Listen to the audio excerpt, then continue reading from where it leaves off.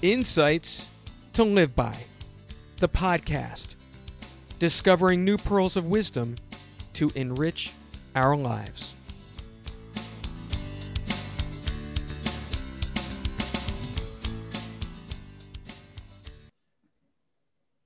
Welcome. You have made it to another surefire episode of Insights to Live By. I am your host, Matt Zinman. Thank you so much for joining me. And I'm thinking of the theme for today's show, and it really roots back to, in part, maybe what parents teach their kids about resilience and things like, if you believe in yourself and you put the work in, you can achieve anything. And then there's the other side of life and trusting your gut and your instincts when you try to swim with the current versus against it. And that feeling of banging your head against the wall or pushing a boulder uphill. And when do you decide to turn around? If you have the approach of, I'm going to do something, do or die trying, not a very flexible decision matrix to go by. So here to help us to sort this out is, among other things, the author of the forthcoming book, I Quit, The Life-Affirming Joy of Giving Up. Knorr Behal, welcome to the show. Yeah, thank you so much for having me. I'm thrilled to be here. I'm so psyched to have you on. And I this is something of a life challenge that I've certainly faced myself about. Do I go on? Do I quit? How do you know? And in just reading up on you and the exchanges that we've had, just so interesting. And I'm really interested in your book coming out and how we need to shift the paradigm to in our society around quitting and when is it okay to quit. And certainly we're going to be talking more about that today. But how did you get into why did you choose this as your topic of all the things you could do?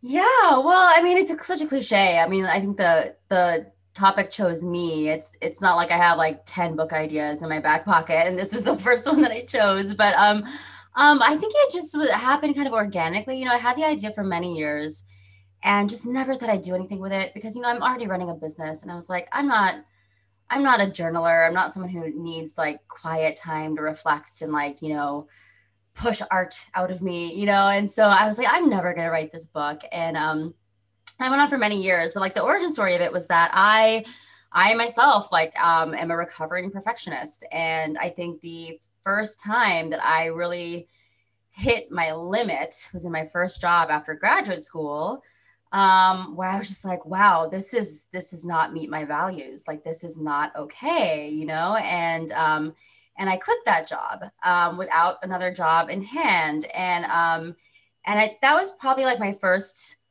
really good, big quit where I just had no regrets, you know, the action I took matched my values and it really kind of freed me up to do more of that, to like make strong life decisions. Right. And I noticed, especially in my 20s, like doing that and making those big decisions got me much, much closer to like what I wanted, you know? So a little bit of the personal experience, you know, kind of like made me realize, hey, wait, I'm a quitter and I'm okay. You know, I'm not a failure, you know, like I still have a good character, you know? And so, yeah. And then the second piece was once I started my business 7 years ago, I was going on a lot of like, I'll say aimless coffee chats with people, just trying to like practice talking about what I was doing. And you know how it is in America, you meet someone for the first time and you kind of like review each other's resume verbally, right? And I remember just every time someone would say, oh, then I left that job, or then I moved away from that city,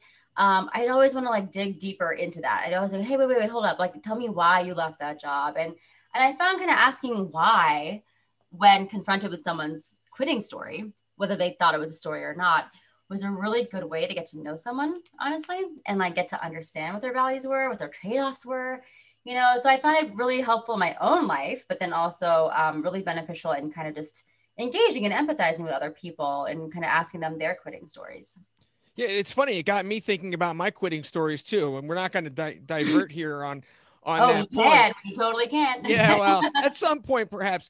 But it's funny you say, well, this is something I'm never going to do. And I'm thinking, I don't think quitting's about quitting before you start. I think you actually want to start something before you quit. And, before we dive a little bit too deeper into the topic, because there's other things we want to talk about, I just want to give you a little bit more of a proper introduction because you do more than just author this book at this point in your career and life.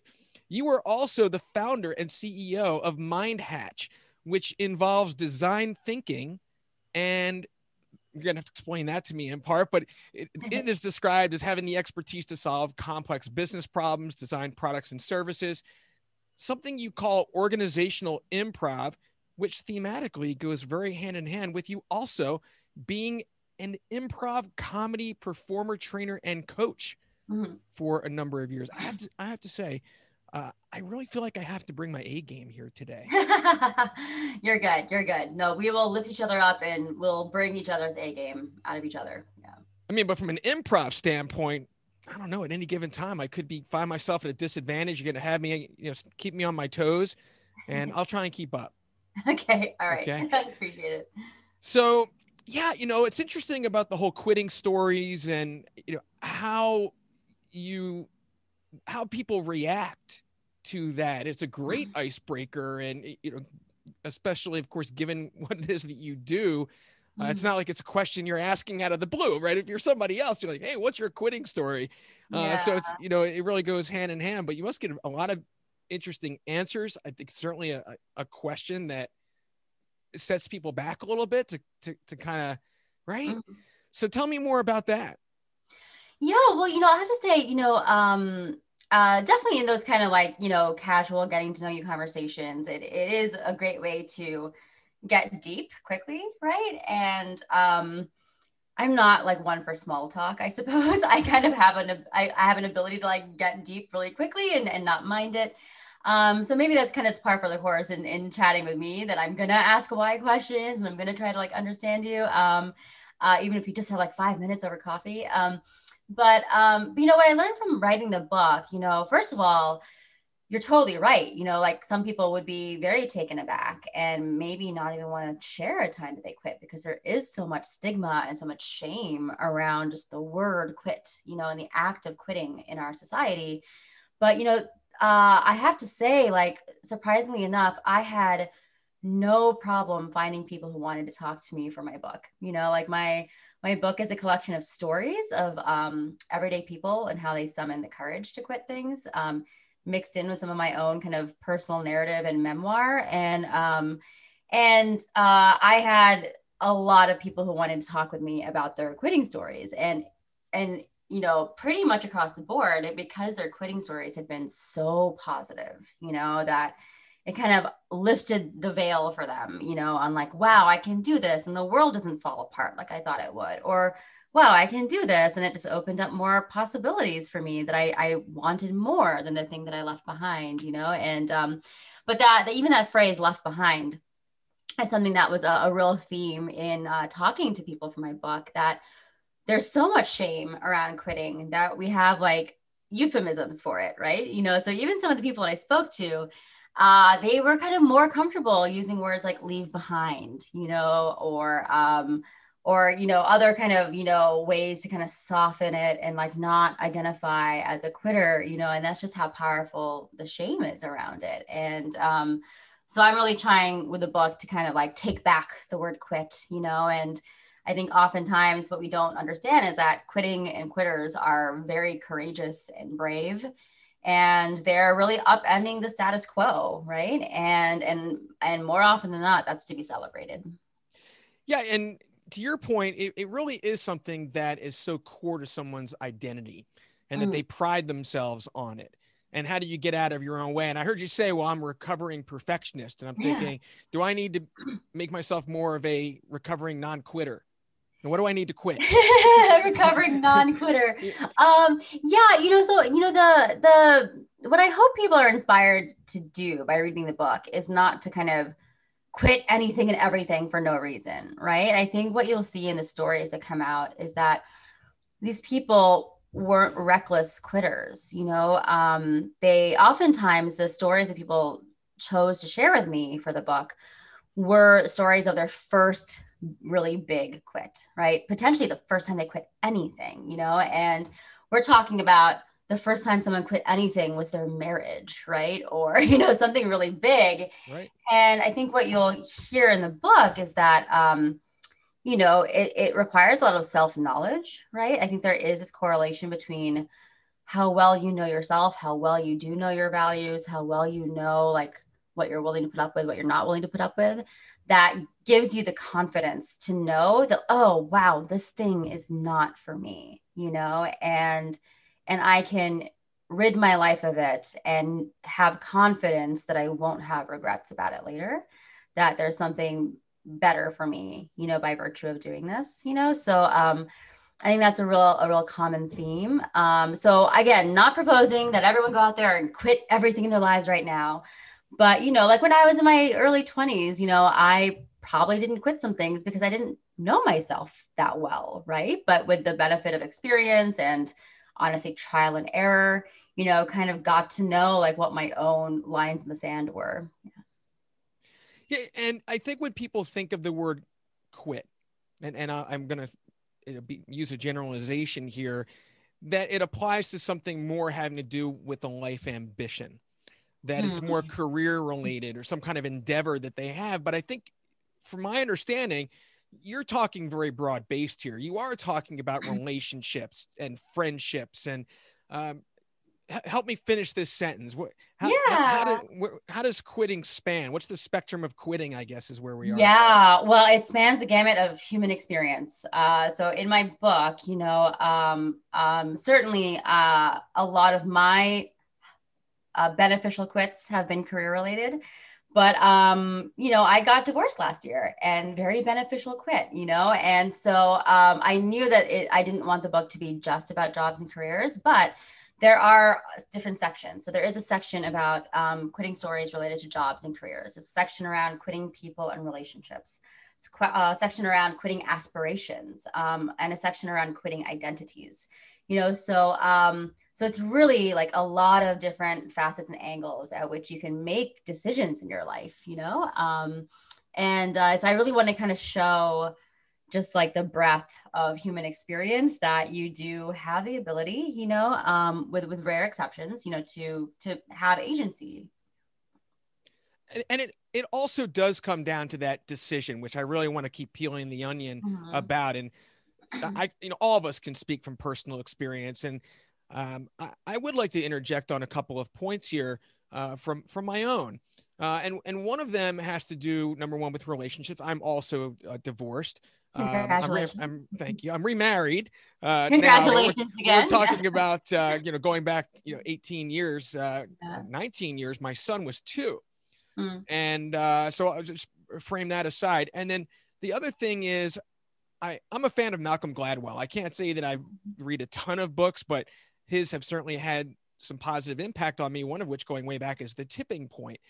And he referred to some kind of a study where they track these relationships as far as, well, what is the tipping point when a relationship kind of reaches the point of no return? What is that thin slice, that data point? And they broke it down to a level of, well, if there's contempt, if you get to the point of contempt, that's unrecoverable. And so, basing your decisions on quitting, there are points of reference to know it is the right decision. For myself, and a great relationship with his mom, just how things took their course, it became a stressful household. And I didn't want, you take vows, right? You take these things very seriously, and it's tough, especially if you have kids. And at the same point, it was, well, I wouldn't want my son to grow up in a house where there was stress, where, you couldn't see that turning the corner.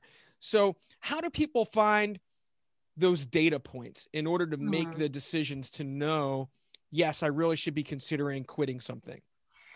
Yeah, that's an interesting question. The book is filled with like stories, right? And so it's by nature very qualitative, and so really trying to kind of illustrate, through different people's stories, where, even if you are reading the book because you're really interested in getting the courage to quit your job, you can and should find a lot of inspiration, even in the story around, the person who decided to quit drinking soda, which is a story in the book. And it is honestly way more compelling than you would believe by what the topic is, And so I'd say that you can find inspiration in anywhere in the book. But regarding data points, I think, a lot of people I spoke to didn't really speak about in data, right? But what they did have were these very like memorable, pivotal moments, right? Where they just realized, okay, this is gone on too long, right? Or, oh my gosh, this is not for me. What was I doing? And so there were kind of like, if not one, then several kind of pivotal moments where like what they previously thought was a good decision started to reveal itself to be no longer a good decision, right? And so I think like the data, if I can stretch the definition of that, is really like about like paying attention to yourself, right? And paying attention to what you're learning from this experience, paying attention to what you're learning about yourself from this experience, And I think that kind of like self-awareness kind of goes along with that self-knowledge, right? And getting that experience and to know when there's a disconnect, right? To understand just viscerally, like, oh, there's a disconnect here between who I am and what this is. And so I think everyone by and large had those moments, no matter how committed they were or how much sunk cost fallacies could have come into play for them, they had these moments where they're like, oh no, this is not worth it, And so so I think the data collection is really like a personal one, like the book is intentionally not a how to quit book, because that decision is so personal, right? And everyone has their own limits. Case in point, one of my first bad quits back in my perfectionist days was I quit my very first improv class when I was 19. And the reason was because I was scared to be bad at it. So I just decided to not find out that I was bad at something. And I had so much regret around it. I recently talked to a woman for her podcast, and crazily enough, she also quit an improv class in college. For her, it was the greatest decision in her life. She had no regrets, And so she and I both quit the exact same thing at the exact same time in our lives and had totally different takeaways, right? About what it meant for us. I had regret for 8 years, and she was like, nope, see ya, wouldn't want to be ya, And so it is such a personal decision that really only you can make. Yeah, it certainly makes a lot of sense in terms of trusting your gut, and it is naturally an individual decision, and it's not anything that you can take lightly, because it does seem like these apply to a lot of big life decisions. That's the first thing where where you go to, if you feel like you're in a dead end job, or your career is not aligned with your passion.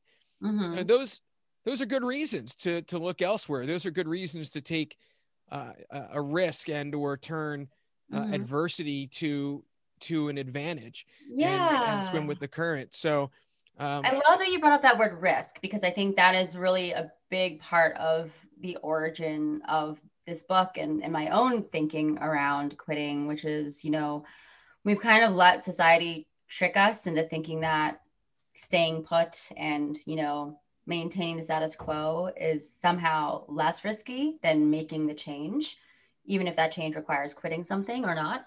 But we don't know that to be true. I mean, talk about a lack of data. Like, we don't know that staying in what we are, which we hate, is less risky than making the change. We just don't know that. There's opportunity costs in every direction, right? And so we've kind of just let ourselves kind of be shamed into not making big choices for ourselves. Yeah, the opportunity cost is a good way of putting it. And if you can't tell, you have me thinking a lot about quitting. Oh, good. So just don't quit this interview, please. Well, just philosophically, that's what I was going to say. I'm out of here. That you essentially, you can't know. When, you make your best decisions. You can't know. You do what you think is right. You are at that point of risk. You hope, one door closes, another door opens, those sorts of things. But you're not always going to make the right decision. And if you do decide to quit something for what you think are the right reasons, and then it turns out that you feel like you made a mistake, maybe improv at age 19 is is an example, but that you can look to, well, is that something that I can rectify, or is it something I have to accept but not carry around as a regret, right? Right, Yeah, that's the other side of it. totally, totally. And yeah, and you bring up another thing, which is like, quitting is a choice, but so is not quitting, right? We don't often think about like, oh, I'm deciding not to quit. I'm deciding to stay in this job that maybe I know I don't want to be in any longer. Like that is also a choice, right? Like, and so I think it's all too easy for us to get trapped in kind of like living our lives with inertia, right? And just realize that, even if you decide not to quit, you're making a choice, and so examine that choice, right? And make sure it's the right one for you. Do you have any suggestions for what makes a good quit versus Yeah. a bad quit? Yeah. So I definitely experienced a couple of bad quits and a lot of good quits, And so again, I want to preface what I'm going to say with that it's very personal, right? Like back to that same example of I quit improv and I hated myself for it until I undid the quit 8 years later and started doing improv. And then my friend was like, "Oh, it was the best thing I ever did in my life," right? So for me, it was a bad quit. For her, it was an excellent quit, And so it is very, very personal. But I would say if you're trying to kind of play the percentages, right, and try to, make your quits as good, give it as much of a chance to be good as possible. I would go back to that kind of just like, the self-awareness, the self-knowledge, knowing what you stand for in life, knowing your values, right? And understanding if and when there is a mismatch, right? I think if you use that as kind of like one of many possible guides, again, I don't want to be too directive, the greater your chances for like not having regret around it. And so I think for me, when I think of a good quit, it's like something that brings more joy into your life, something that you don't have regret around, right? Like you feel really secure and confident in your decision. That's how I personally define it. And so I think the path to that is just kind of really understanding yourself and what you stand for. Also understanding that what you stand for and your values can and will evolve.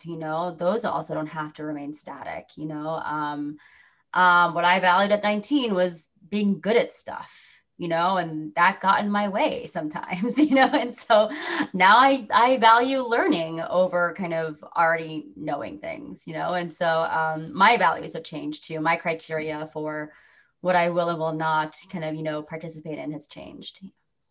I think it also, there are those life lessons that almost happen in reverse here. Mm-hmm. And you might think, you might really take pride in, and honestly, I can relate. I really am like, I'm not a quitter. I mean, I have to say, Yeah. I say that all the time, I'm a tenacious person, Mm-hmm. and, there's some pride in that. At the same time, I can also point to, I wouldn't say regrets, but as some hindsight about things that wish I had quit sooner, or, I Yeah. should have quit. And those life lessons are, I think, the kinds of things that you can bring forward to make it more acceptable to yourself to say, what, I learned a lesson here, that there were some things that I shouldn't have, swam against the current for too long. And that I should have turned around sooner and to learn from that about what those other things are. And Yeah, spot on. The people I spoke to for my book, the only regret that came up was I wish I'd quit sooner. So that's a very common feeling. Yeah. right, yeah, but what it takes to get to that point, right? You're almost past Yeah. that threshold, I imagine. Mhm. Now, is it true you quit the circus? Oh, I did not, but someone I spoke to for my book, the Okay. It was chapter in my referenced book. in the book. They quit the circus. Yeah, that's I a didn't. story in the book. I was gonna Yeah. say I saw one reference. I'm like, I don't see where Kenora was in the circus. Yeah. Not here. And that's Okay. actually really it. So that was a kind of a personal coup. I cannot believe I found someone who quit the circus. From the time I conceived of my book, I was like, oh, I want to like cheekily include someone who quit the circus just because of that like adage of like, I'm going to run away and join the circus. I was like, well, what about the other side of that? What about someone who quits the circus? And Right.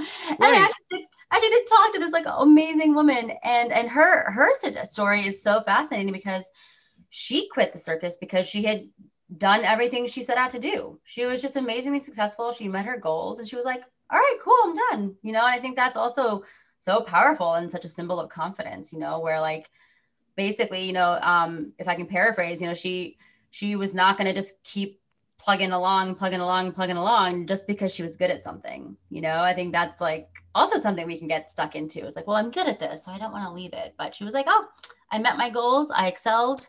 I, broke some records and I'm done. Yeah. Yeah, I mean, there's definitely a cliche there about quitting the circus. Yeah. But I mean, the lifestyle is certainly, I'm sure, very difficult too. There's so much to this, and I really encourage people to keep an eye out for your book. It's coming out in April. Is that right? Yeah, end of April. End of April. Okay, but it's available to pre-order now. Right. There's the corporations can get it, and just kind of teaching people. And we'll have some time at the end of the show. I'll have you do that for yourself. I'm also, Kenora, interested in your work around design thinking. As I'm looking, well, what is a design thinker? You almost think like you're kind of a think tank, right? It's like, give us like some kind of problem to solve. Is that right?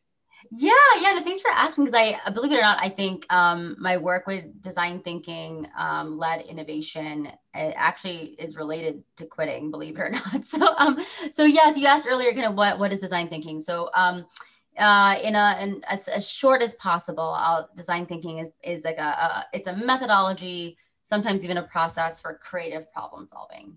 So it's especially good for when you're wanting to design for the future, like wonder like what could be possible, what if, and it really takes on this like almost anthropological way of learning about your customers. So you're not just learning about like their height and their weight and where they live and their income, but you're kind of talking to them one-on-one using a lot of ethnographic methods to really understand what their needs, wants, desires, hopes, dreams are, right? So that you can not just change that green button to blue because people like it better, but maybe you create like a brand new service that customers never even anticipated that they would be delighted by, right? So design thinking is very good for innovation purposes, and a big part of that methodology is this idea of pivoting, rapid prototyping, rapid iteration, this idea of like, don't put all your eggs in one basket, have multiple different, very low cost prototypes going at one time to continue testing and validating.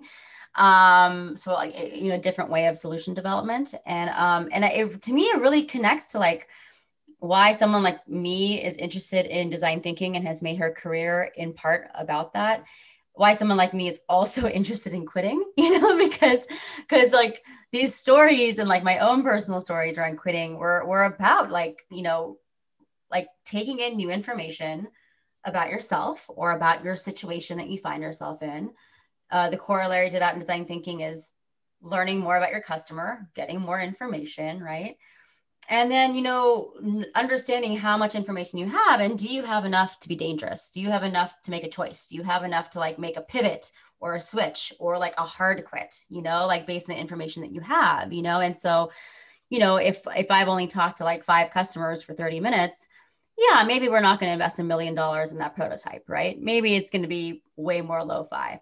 Also, if I've been in a job for 2 weeks and I'm hating it, okay, maybe that's not enough information to just like, burn the place down and quit, maybe there's some more information I need to gather about myself and about my circumstance. And so to me, it's a really interesting alignment in kind of 2 passions that I did not set out to connect. But I think the more I've been deep in the book, the more I'm realizing, oh yeah, there's a reason why I like this topic. Yeah. I mean, for what, it's for what you're drawn to. And as it sinks in for me, there is this feeling of freedom that comes with it. If of course you may not be someone who quits so easily, right? You're going to take it to, just go a little bit past the degree when you should quit before you decide to quit, type thing. But that by giving yourself that option to know, what, eventually I have a threshold. And if something just, I know that I can do this. I don't have to be that life perfectionist. There's, I think, a certain freedom in having that option play. Really interesting stuff. Now you're also, before we continue on into Insights to Live By, do improv? I can't ignore asking you about your improv experience. My party trick, yeah. Yeah, right. I mean, I was thinking about starting with that, and I think she's going to be like, "Oh, he's going right to improv. I do all these other things." So you got back into it that many years later. You're still very involved. You actually teach and coach people to do it. Yeah. I mean, you could do stand up, but why? But why improv? That's a very unique skill. Yeah. And first of all, thank you on behalf of myself and improvisers everywhere for not thinking it is stand up, for knowing the difference. So we get that confusion a lot. So it's interesting. I don't think I ever actually made the decision to do improv or stand up. And in fact, I know quite a few people who do both.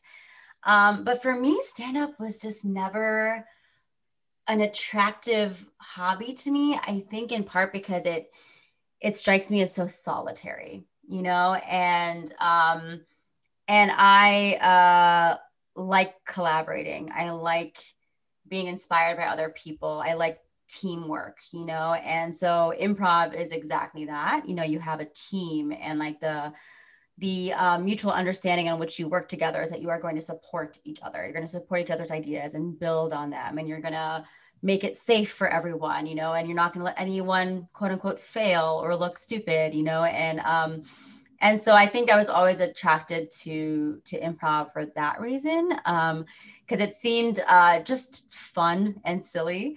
Whereas I think probably like the stereotype of stand-up is that it's like solitary, and a lot of people are like using stand-up to work out their issues on stage. And I think, I love watching stand-up, always have, I was a comedy nerd from a young age, but yeah, I think also just stand-up sounds like a lot of work,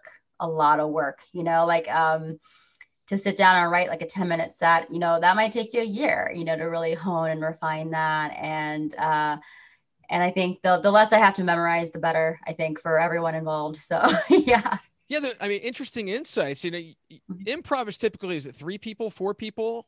It can be, there are actually one-person shows, but there are duos. There are teams of, I'd say probably rare to see a regular team that has more than 9 or 10 people on it. Wow. That's a lot.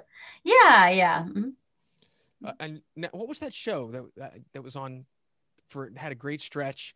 Whose Line Is It Anyway? Whose Line Is It Anyway? Yeah. Yep. I grew up watching that back when they had, I think his name was Clive Anderson, the British host. Yeah. That's what I used to watch growing up. Yeah. Yeah. No, I love that. And, there's a spontaneity to it, and, you're safe, right? Because if you mess up, it's like, well, it's improv, you give them a break. But like you say, you could do stand up, put together a routine for a year, and it's like some things are going to fall flat, and some things, and you're trying to, keep that memory while at the same time seem spontaneous. I've done a couple open mic nights. Oh, nice. But how'd they go? What did you come away thinking about stand up from that? I couldn't take the lights. Yeah, I don't like bright lights either. Oh my gosh. Yeah. I couldn't take, it was a surprise. I couldn't take everything washing out. And then it was a disconnect for me in terms of trying to interact with the audience because I couldn't see. Yeah. So then suddenly it's like you're isolated, and then you're just, oh, okay. And then the first time I had cards with me, and then I went to go up, and I was like, oh, I lost them. So oh no! So it was almost an improv, stand up at the same time, but it went well. Yeah, I hear you on the lights. I have like light sensitivity myself. I think every time I go on stage, I'm like squinting for like the first minute, like on the back line, until like my eyes acclimate. But I'm never not shocked at how bright the lights are. Yeah, the lights basically were why I quit. Mm-hmm. Or didn't go any farther for the most part. Hey, you knew your limits. Good. I just wanted to try it. It was just one of those things. I couldn't say bucket list type thing, but good for you. I just I worked up the courage to do it, and it went well. Nice. Again, open mic, same thing, kind of improv like. It's like you can totally mess up. It's like when guys got the guts to go up there and stand. It's like it's low risk, right? Right, low risk. That's what I like about it. Yeah. Now, before we get to insights to live by, I find it'd be very easy for us to just keep talking about all these other things. But we have to forge ahead. We have a segment here just to get a few more insights about you. And you can see here on the screen our wheel of insights. So that cool. you, as someone with improv, will have no trouble whatsoever with wherever this lands. Anytime that we have a new guest, they always get original questions. We never use the same question twice. So this will be very interesting. I'm going to first spin here, and I've been waiting for this. Color, letter, number. Oh, So are you somebody who has favorite color or letter number? Are you favorite. is that I don't have a favorite letter or number. But color, I like blues and greens. I think those are my favorite. really? Yeah. I gotta say, Kenora, I was kind of expecting a little bit more depth. Is that it? Is that it? It's fun. I'm picking on you. I feel like I watched this episode of Sesame Street or something, when I was a kid, and the guy opens up his jacket and he's like, hey, you want to buy a letter or, whatever that. Yeah. Sounds a little Yeah, Sesame Street can like stretch a letter to like a 30-minute show. I apologize that I can't. Goodness. No, that's funny. Green number 7 and Z. I mean, come on. Oh, nice. Z. Oh, nice. I mean, it's got to be I Z. like that. I'm actually surprised that I don't have a favorite letter or number because I am definitely like a text person. Like, right. If ever there's like a visual with text, my eyes will always go to the text before processing the visual. So I'm surprised that I don't have a favorite letter. I'm gonna make sure I have one by the end of the week. All right. I've exposed a weakness. So we're going to continue on to our second question. We do this 3 times and then we'll get into insights. Got it. All right. This one is beach, lake, mountain, or ski slope. Oh man, this is hard. You can say, okay, I'm gonna gotta pick one. Okay, definitely not lake. Out of the other 2. Lakes are nice, but lakes are also kind of gross compared to like the ocean. I'd rather swim in the ocean compared to a lake. So what's your second? Is it so you're saying beach is one of them? Beach is between beach or mountain. It's not ski slope because I gave up skiing a couple years ago. You quit? I quit skiing. I quit trying to ski, I should say. I spent 10 years trying to ski and eventually was like, you know what? This sucks. This is just trying to not fall down for 8 minutes at a time. I was like, I don't want to do that. And also it just seemed like the only reward for getting better was going down steeper hills. And I was like, I don't want to do that. Right. You can fall. There's that. Yeah. Now you're but I do love snow. I'm going snowshoeing this Friday, in fact. So the beach mountain thing is really hard. I'm gonna give the narrow edge to mountain because snow plus views plus like a wood burning fire. And I have a dog that is a mountain dog, so I'm gonna go for mountain with a narrow edge over beach. A mountain dog. All right. Well, we don't have time to digress on that point. You're out near Seattle, right? I am. Mm-hmm. Okay. Yeah. So mountains are accessible to you. Yes, very. Yeah. Some mountains are just like an hour away. Yeah. Got it. Well, we've had a lot of snow here past week and a half. So I'm so jealous. In Philadelphia. So yeah. I'm not sure. I like it, but I don't like the shoveling. Our last time here, we've landed on the weirdest what eaten. Nice. I was not that long ago in a clubhouse room where we were talking about the same thing. So weirdest thing that I've eaten. So weird places of value judgment. So nothing I've eaten is truly weird. I won't judge you. Cultural, differences and all that. Judgment. But what I would say the average American would think is the weirdest thing I've eaten, probably a Thai for crickets, which I ate in Cambodia, which were delicious. Like, oh my God. Every time I'm eating popcorn, I just wish it were crickets instead. Really? It was gourmet crickets. Good. Oh my God. They were crunchy and smoky and it was just addictive. They were so good. Okay. I won't judge you except for the fact I'm grossed out. I'm just nice. Well, wait for the Thai. One time when I was in Bangkok, I was in a market and this old Thai grandmother just offered me from her stall a free cockroach. And I was like, I'm not going to like refuse this lovely offer from like an elder, you know? And so I put my hand in the jar. It was just a salted cockroach, like no seasoning, no anything. It was salted. And I took a bite. And it didn't taste like anything. It was just all texture. It was just like really, really hard and thin and salty. Wow. Yeah. So I'm not even sure I can say that I know what a cockroach tastes like, but I have ingested one. I mean, you did it. I have I to did it. say, Kenora, you have made up from the color, letter, number question. Oh, thank With you. that answer. You have redeemed yourself. So now we are going on to our featured segment about your insights to live by. Typically, I'm sure you have many through your experiences, but you can only choose 3. Yeah. And the final one, the one, if there's one that is above the others, let's save that one for last. Okay. What is your first insight to live by? Got it. So the first one I'd say is something that I found myself advising people when they reach out to me about their own career switches.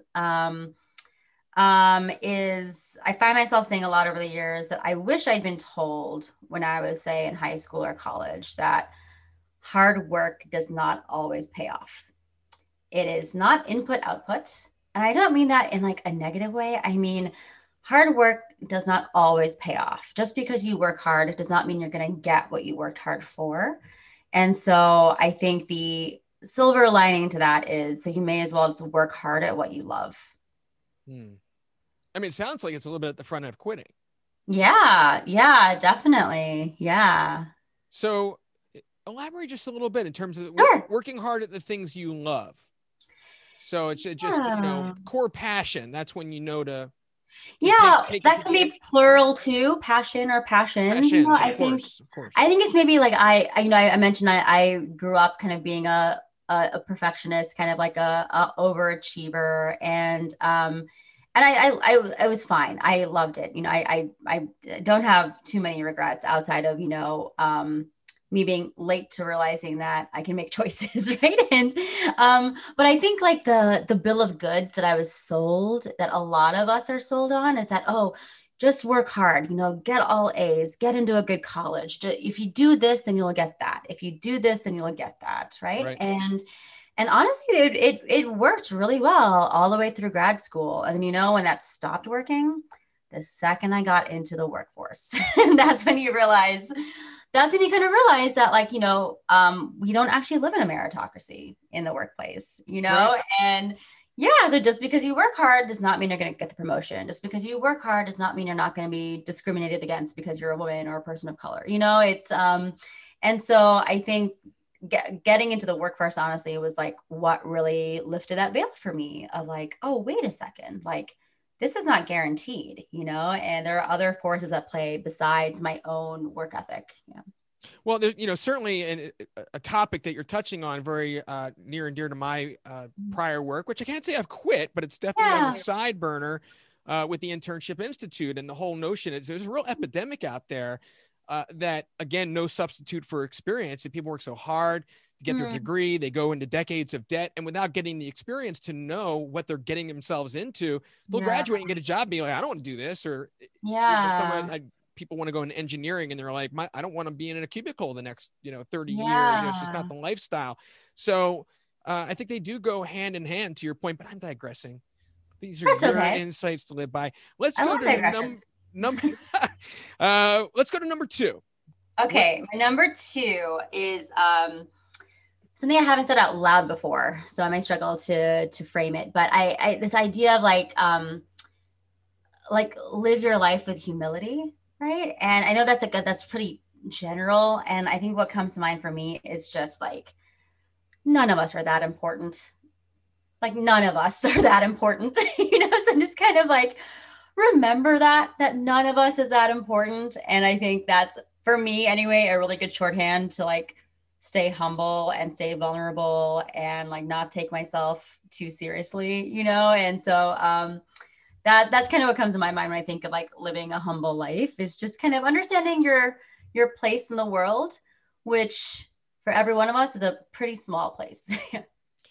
Yeah, if you really think about it, we would go very long on this interview to that point. And when you talk about humility, it really is the other side of it to maintain that. Because look, people interpret these words and concepts in different ways, but it's the same to a degree of saying, don't let yourself be too self-important. Yes, exactly. The self-importance. More, there's some tangibility to that. Makes a lot of sense. And who likes people, there's a likability issue, including a self-likability issue. You don't want to like yourself too much when it comes to getting to that point. You can still retain confidence and self-esteem, while still being humble. You don't have to diminish yourself. But I think one way to show that you're confident and have high self-esteem is to treat others really well, yeah. Yeah. I'm in a thinking mood today. Hey, excellent. You're imposing, right? You can feel good about yourself, but the humility is a lot about not imposing that on others, that others are feeling that self-importance. I've never really, on the show, I don't think we've really quite gone down this road. So in the same way you said you haven't articulated it, it's a new area for us to explore. So thank you. Thank you. And is this final insight to live by, is it one that stands above all else, or is there a level playing field here for you? I happened to write it down third, and then the second you mentioned to go kind of save the best for last, I was like, okay, I think there was a reason why I wrote that down third. So, I mentioned that I got divorced last year, and I remember the first conversation I had with my brother after my family learned about my decision. My older brother and I were chatting. I was kind of updating him on the situation, and what had been going on the previous years. And my brother's a very lovely, laid back guy. And very early in the conversation, he was like, yeah, you know what? Life is just too short to be unhappy. And I instinctively found myself saying, no, dude, life's too long. And so I think if you're lucky enough to grow up in the West or in any developing country, your life is long, and I was like, if my life expectancy were 40, yeah, maybe I would have stayed in that marriage. Right. But no, based on my grandmother's, I'm probably gonna live into my 90s. Do I want to stick in this thing for another 50 years? No. Right. And so I think it's, for me, it was just kind of the cliche of life is too short. I was like, no, I mean, life is long if you're lucky, like I am. You have a good chance of having a long life. And so it's well, how much of that long life do you want to, keep doing something that's not bringing you joy or fulfillment or respect, And so, so this idea of life is long. So how long do you want to tread in what you're doing? Yeah, I love it. It really is, again, another way of flipping the perspective about life being too short and being to be unhappy, right? Why would you want to be unhappy for that long of a period of time? But it's just be unhappy for another year, but not another 50 years. If you can't turn the corner, then, dead end job, dead end marriage, friendships, right? Draining friendships are another one. On the quitting front, and we'll talk about that as well. There's 5 people around you. Who's your tribe? It's too short to have somebody who's just kind of sucking the life out of you for whatever reason that is. You want to be a good friend. We know we're all dysfunctional one way, shape, or form. Yeah. But where are those limits? So also a good area of quitting. We could easily digress once again into the quitting, but I think we're going to have to wrap up the show soon. Sure. But would it be okay if we go back to the wheel? Of course. That is so much fun. This is, I love the wheel. And see what happens here. I mean, after the weirdest what eaten, it could be interesting. Well, we ended up on hip hop ? So it really gets down to, your favorite music, but starting out with, do you like hip hop? I have to say yes, because I can't say categorically as a genre. I can't say that I don't like it.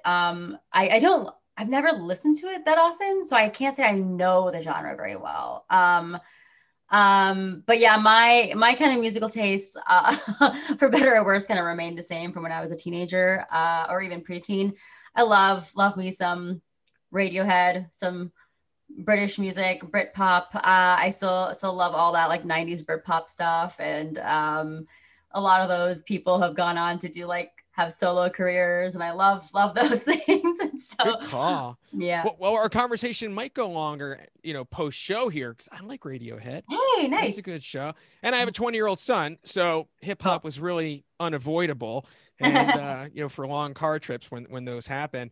But that ended up on the wheel, and good to know that about you. Now, Kenora, before we wrap up, it would be great to know, where can people find you? Anything else you'd like to say about your book? So make sure that we covered what you want to share, So take whatever time you'd like here to do that.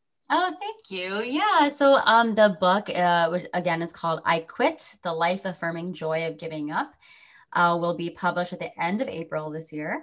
But it's currently available for pre-order at iquitbook.com. And you can also reach out to me from that website if you'd like me to come speak to your organization or at your conference. And you can learn more about my work, design thinking, and otherwise at mindhatchllc.com. And please connect with me on LinkedIn. Follow me there. I follow MindHatch on Twitter, Instagram, Facebook, and I think there's another one, and LinkedIn as well. Yeah, follow MindHatch there as well. Wonderful. I love MindHatch. That's a great branding for sure. Hey. Well, Kinor, this was such a beautiful conversation, a lovely conversation. It was a positive conversation. Thank you so much for being my guest here, and we're all the better for it. Thanks for coming on the show. Thank you so much. This was so much fun. A great way to start my day on the West Coast. Thank you. A pleasure. Hope you enjoyed this episode of Insights to Live By.